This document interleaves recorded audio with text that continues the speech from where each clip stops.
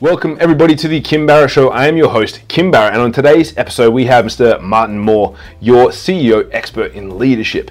Now, Marty has been someone who's gone through and led tons of companies into billions of dollars and learned a lot of great leadership insights as well. And we managed to get him on and snag him for about half an hour of our time to break down what good leadership is, what good CEOs are doing in these crazy times. You know, when we recorded, it was in the midst of everything that's going on with coronavirus around the world. So of course we wanted to dive in and identify what leaders can do and how can you be a good leader, what to look out for, how to optimize and improve your leadership skills as well. So if you're someone who wants to be a leader within a company or is a leader, a CEO of a company, you won't want to miss this episode. Without further ado, let's jump into the show.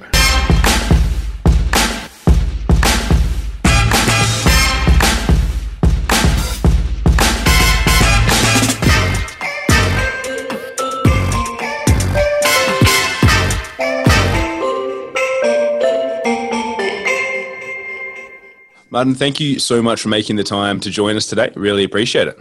Great to be here with you, Kim. I'm excited for this one. Now, I always like to start the podcast off with the same question every time, which is, if you and I met at a party and we're chatting and we're just interacting back and forward, and I said, Martin, what is it that you actually do? What's your go-to answer? Well, my go-to is pretty simple, Kim. I'm the no bullshit leader. Now, that normally gets the conversation going, right? I've tried a whole lot of different things over the years, but I think that's the one that actually starts the conversation. And that's the most important thing, right? It's not to impress people. It's to interact with them. I have in the past tried things like when I was running CS Energy, I'm chief executive of a multi-billion-dollar energy business, but I could see their faces and they were looking at me as if to say, mate, you're not, you're just a total wanker.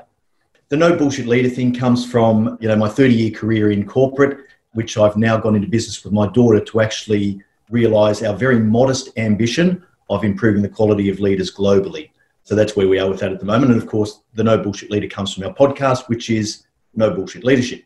So it all makes sense, right? It starts a conversation and it's always a lot of fun. I love that. And so what's the difference then between I'm assuming the opposite of a no bullshit leader is a bullshit leader and a no bullshit leader? Like what are some of the characteristics that you've seen over your years that where, you can be able to cut through with that, angle on leadership? Yeah, Kim, it's a great question because I'm not sure that I'd describe it necessarily as being a bullshit leader, as being the antonym of a no bullshit leader. What I would say though, is the biggest differentiation we find is that what we do is extraordinarily practical and it's results focused. So I was quite dismayed that over the last probably 5 to 10 years, the whole discourse on leadership has become about these waffly leadership attributes. You have to be humble, you have to be fallible, you have to be transparent, which is all good stuff, don't get me wrong, and these things are important. But how would you even start to go about becoming those things if you're not already? And so the number one thing that I do is that I anchor leadership back to results. And that's the most important thing because we seem to have lost sight of the fact that the only reason we have leaders is to get outcomes that we can't get otherwise. And so anchoring back to results, then it's about giving the practical tools from my years of experience in large corporate organizations as to how you go about doing that by releasing some of the potential of your people. So what sort of measurement do you use for results? Because for example, like we're exactly the same in our company. We run ads for people and everything has to be tracked back to results. No one likes to pay for just fluff and feeling good. It's like, oh, our marketing campaigns look amazing. And it's like, yeah, but what results did they yield? So from a leadership perspective, because obviously there's, team output, there is growing revenues and whatnot. Are there like a set of criteria that you track for that result increase? There absolutely is. You can track most of these things. What it comes down to ultimately is the creation of value. And the creation of value, people most generally associate with financial value, but value can be created in so many different ways.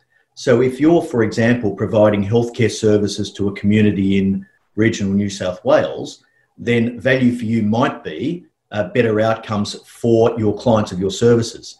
And so you can measure those in a number of different ways by reduced hospital admissions, reduction in addiction rates of teenagers. I mean, there's a whole range of things you can measure, but it's just creating that really strong link between what the organisation is trying to do, the value that it delivers to know that it's doing the right thing, and then how the leadership optimises that.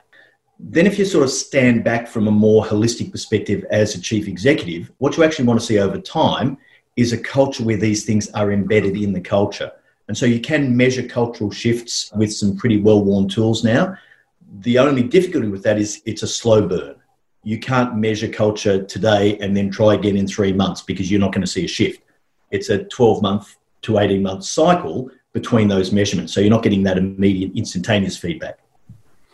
For people that are small, medium-sized businesses, maybe they're just trying to lead themselves or a small team, are there any, as you mentioned, like what are some of the areas that they should be measuring to see how effective their leadership is? I think, like from a generic standpoint. Yeah. I think that's a little bit more difficult. When you talk about the effectiveness of an individual leader, one of the greatest measurements is the individual leader's own confidence. How confident are you to navigate the conflict situations that you find yourself in with your people? How confident are you to make rapid decisions in a highly ambiguous environment? It's these sorts of indicators where as people's confidence and capability improves, they then start to see results. So a lot of our clients, what we see is, and we have a lot of clients in SMEs, what we see from a lot of our clients is that they will say, I'm making such a difference now because I'm approaching the whole leadership task differently. And because I'm employing these practical tools, I can see the difference it's making in the people in my team in terms of what they're doing and how they're performing. And so some of these things are a little bit more qualitative, a little bit more anecdotal, but still, nonetheless, you see the individuals making a big difference. Being that you've got such an experience in leadership and from your background over the past 30 years, what have you seen over the last 6 months or 3 to 6 months now when we're recording this in the middle of everything, all the corona craziness that's been going on?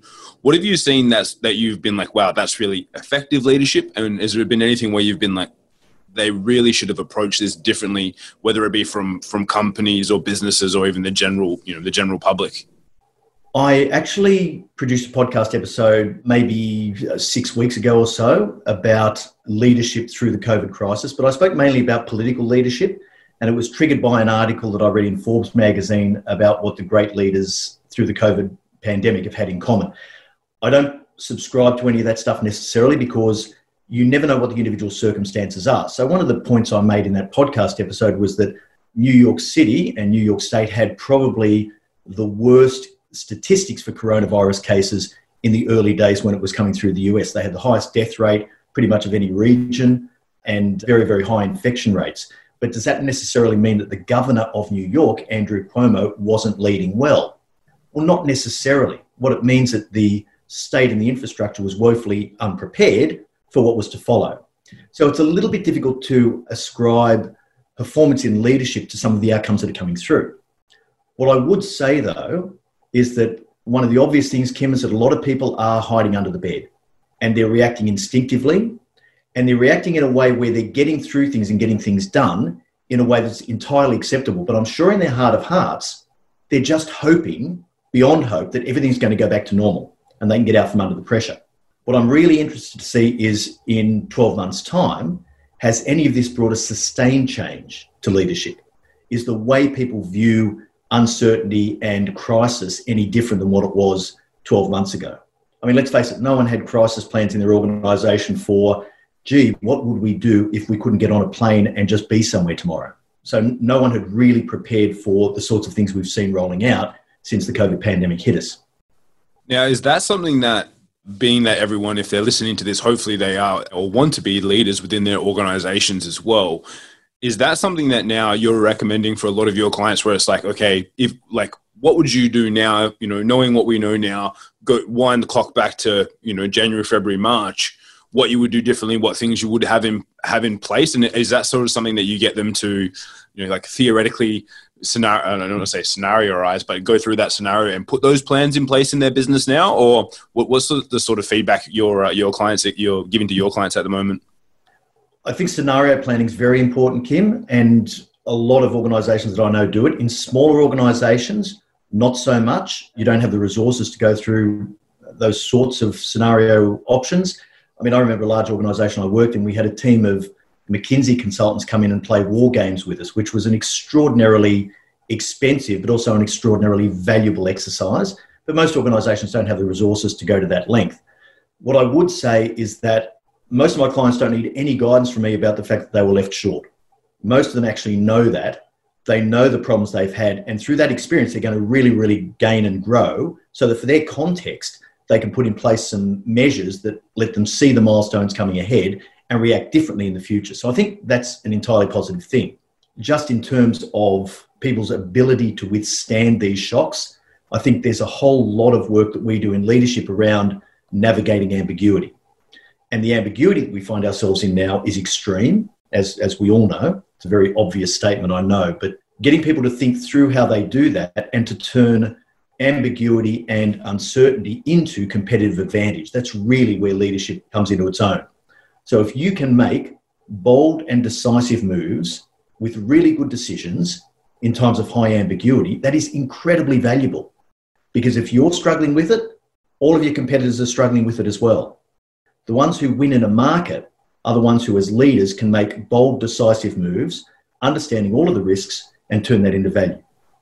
How do you train yourself to be able to do that? Because I know that, some of the thoughts, I think I know that some of the thoughts will be going through the listeners' heads as they're going, like, I understand what you've just said and it sounds good to me, but how do I get better at doing that, without having to be chucked into a global pandemic crisis to test my grit with that? What's the sort of processes or testing or practices that people should be using to be able to have that ability if this all happens again?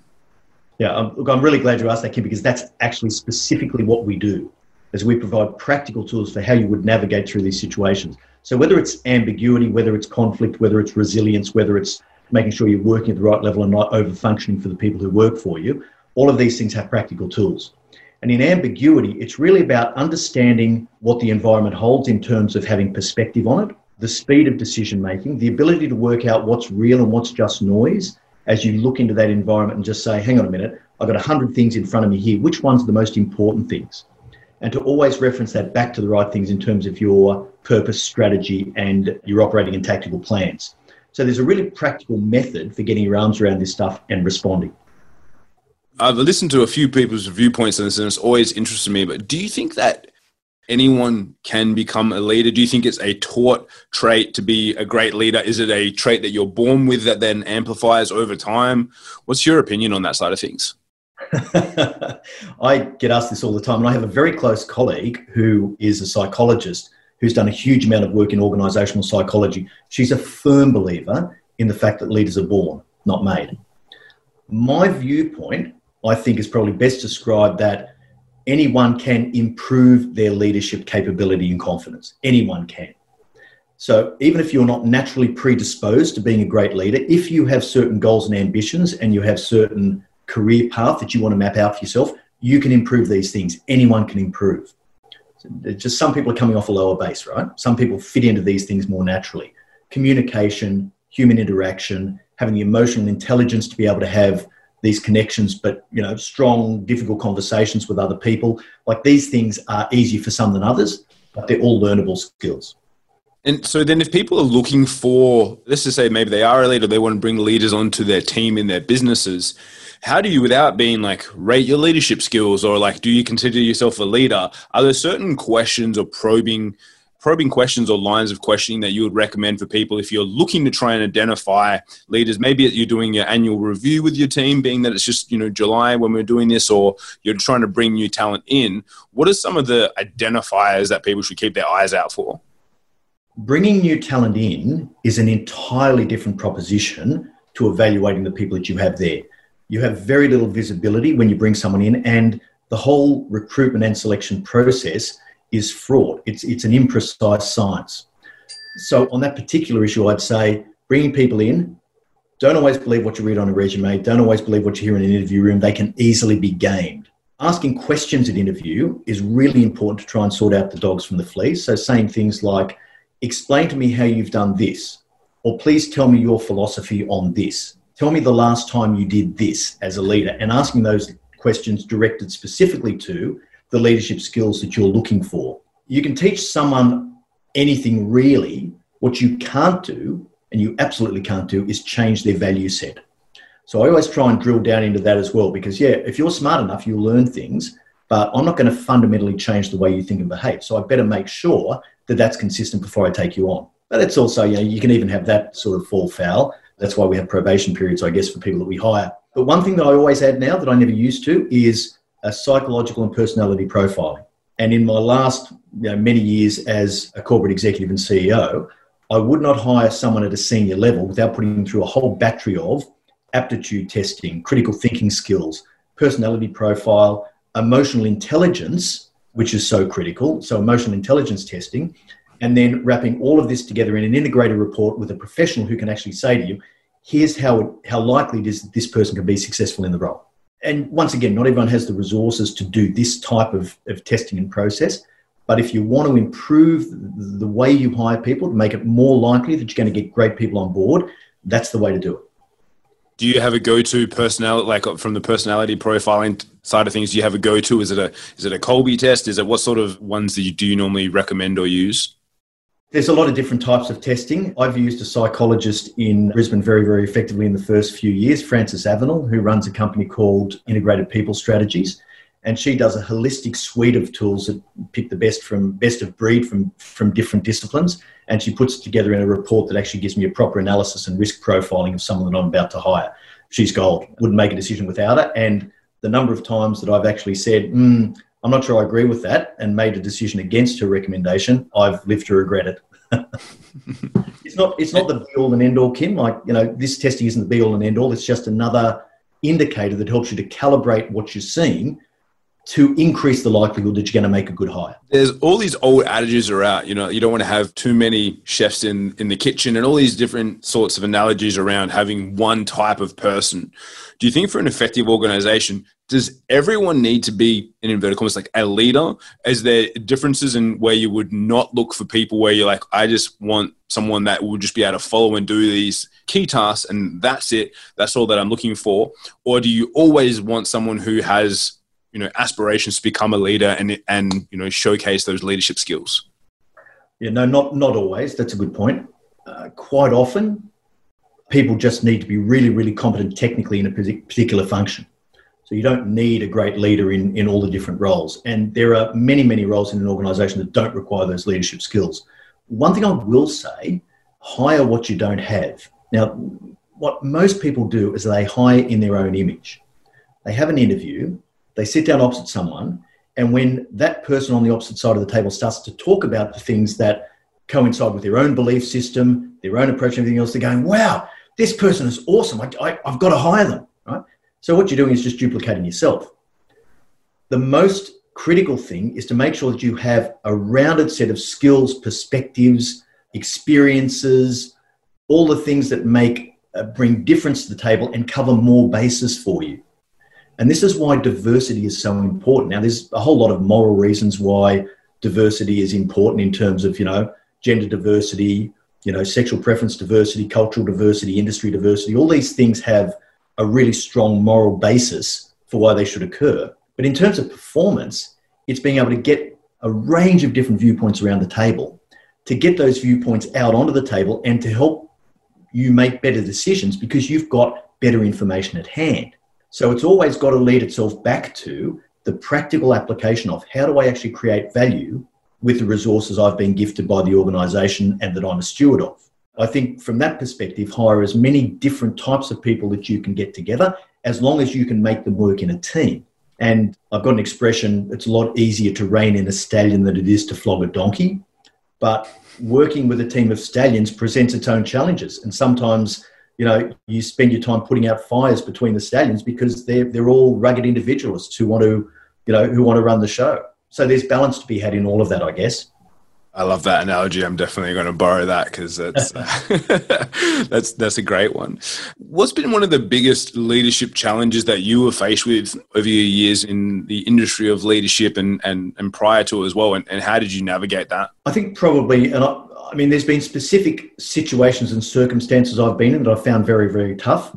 So I've been on the wrong end of a hostile takeover. I've been on the right end of a takeover. I've been through a very large IPO, so a share market listing on the ASX. I've been through downsizing, outsourcing, like you name it. All of those different events have had their varying degrees of difficulty. I think if I step back and think about the things that I found most challenging, and interestingly, I've never shied away from really, really difficult challenges like this. Part of me says, at the moment, running a micro business with Emma on leadership development, part of me just says, I would love to be at the reins of one of Australia's most challenged companies, or one of Belgium's most challenged companies, and having an opportunity to test myself in managing through this crisis, right?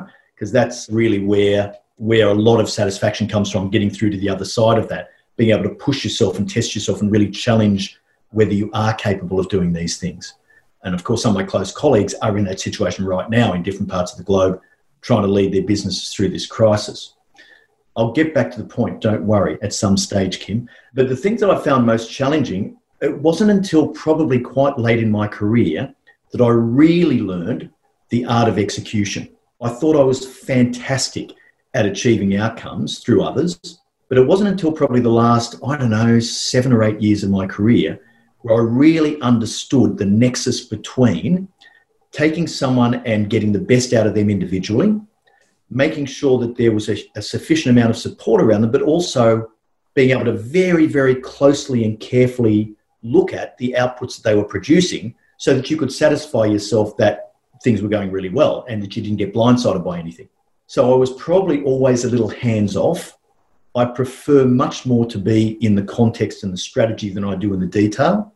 I'm really good at the detail when I get into it, but it's not what I enjoy doing. And so I would quite often give someone too much rope. And giving someone too much rope can sometimes end in tears. It's fantastic when you've got awesome people and every single individual is driven by their own sense of excellence and drivers. That works really, really well. But on the odd occasion that you haven't got someone who's like that working for you, you can be blindsided pretty badly. And I think most of the mistakes in my career were from giving the wrong people more rope than they were ready to have at that time.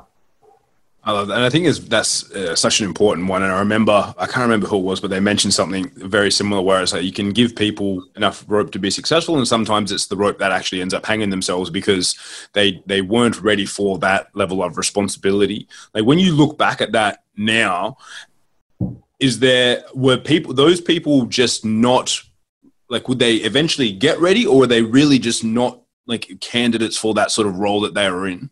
A bit of both, probably, Kim. I think I've seen situations where people did have the capability fundamentally, but just weren't experienced and mature enough to be able to get through the thing that I'd given them, thinking that they could. And don't forget, no one's going to tell you that something's too hard for them when you give them a job.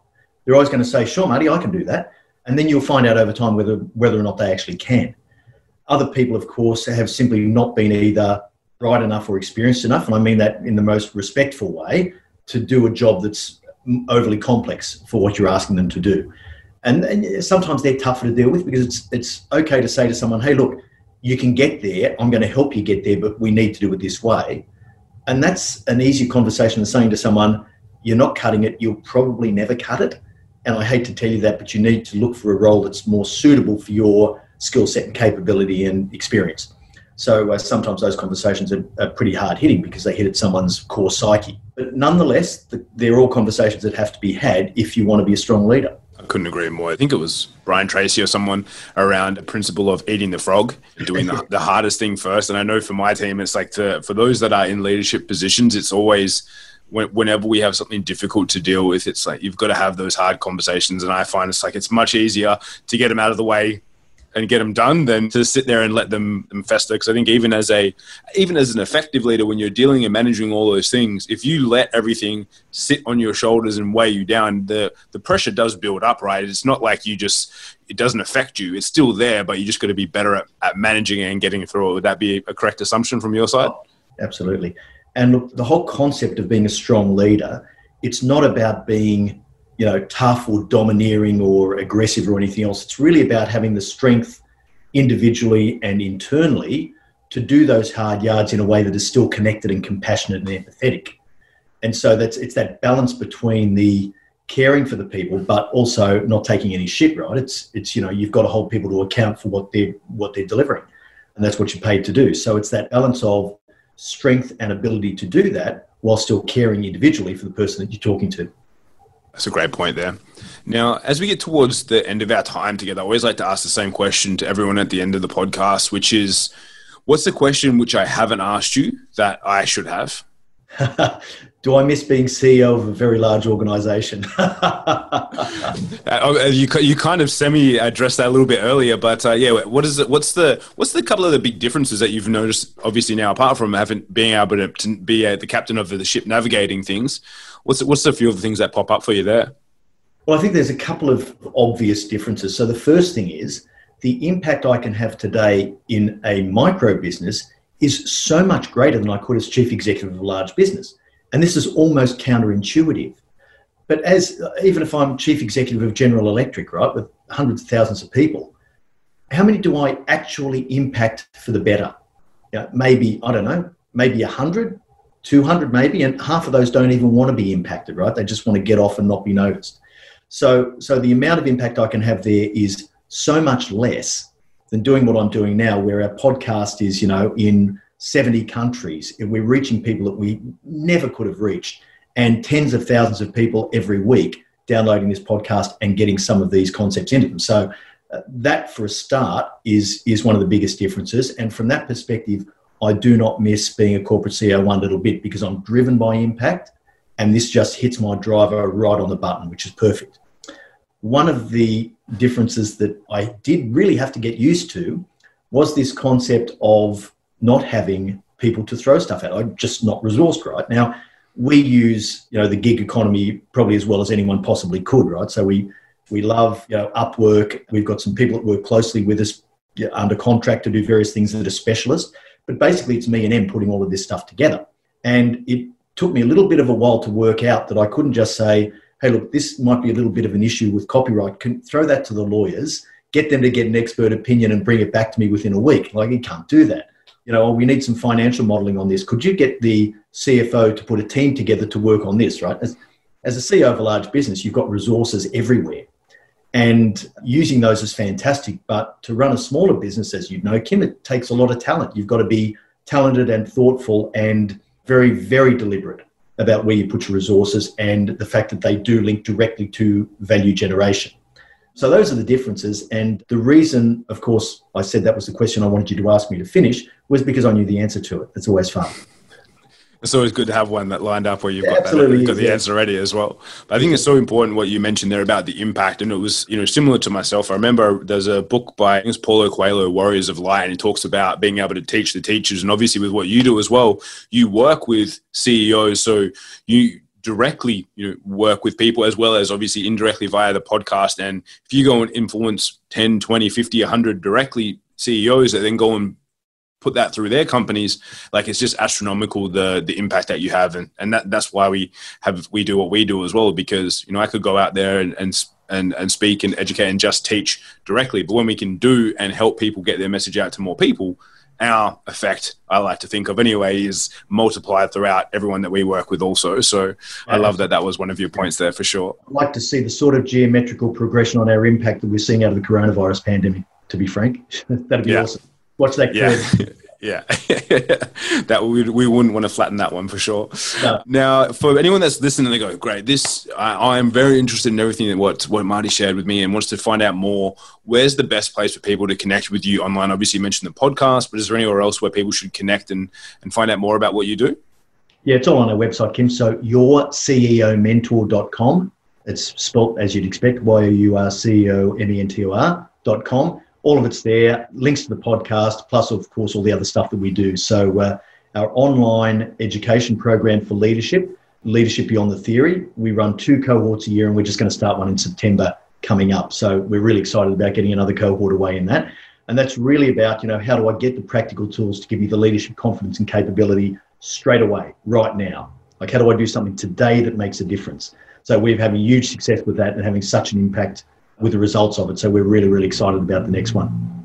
Awesome. So guys, if you want to find all that out wherever you are, either click above and click into the show notes, and we'll have all those links there so that you can connect with Marty as well. And if you know anyone that wants to improve their leadership, maybe they've struggled or they've succeeded even in the most recent few months, make sure that you share this podcast. Think of 2 or 3 people, whether they be CEOs or leaders in organizations, and share this podcast with them so they can hear some of Marty's insights there and hopefully be able to help them out and then get them growing on their leadership journey. And of course, make sure you leave us a review and let us know what you thought of this episode, if you liked it, and what your favorite takeaway was as well. Once again, Marty, thank you so much for joining us today. Really appreciate you making the time.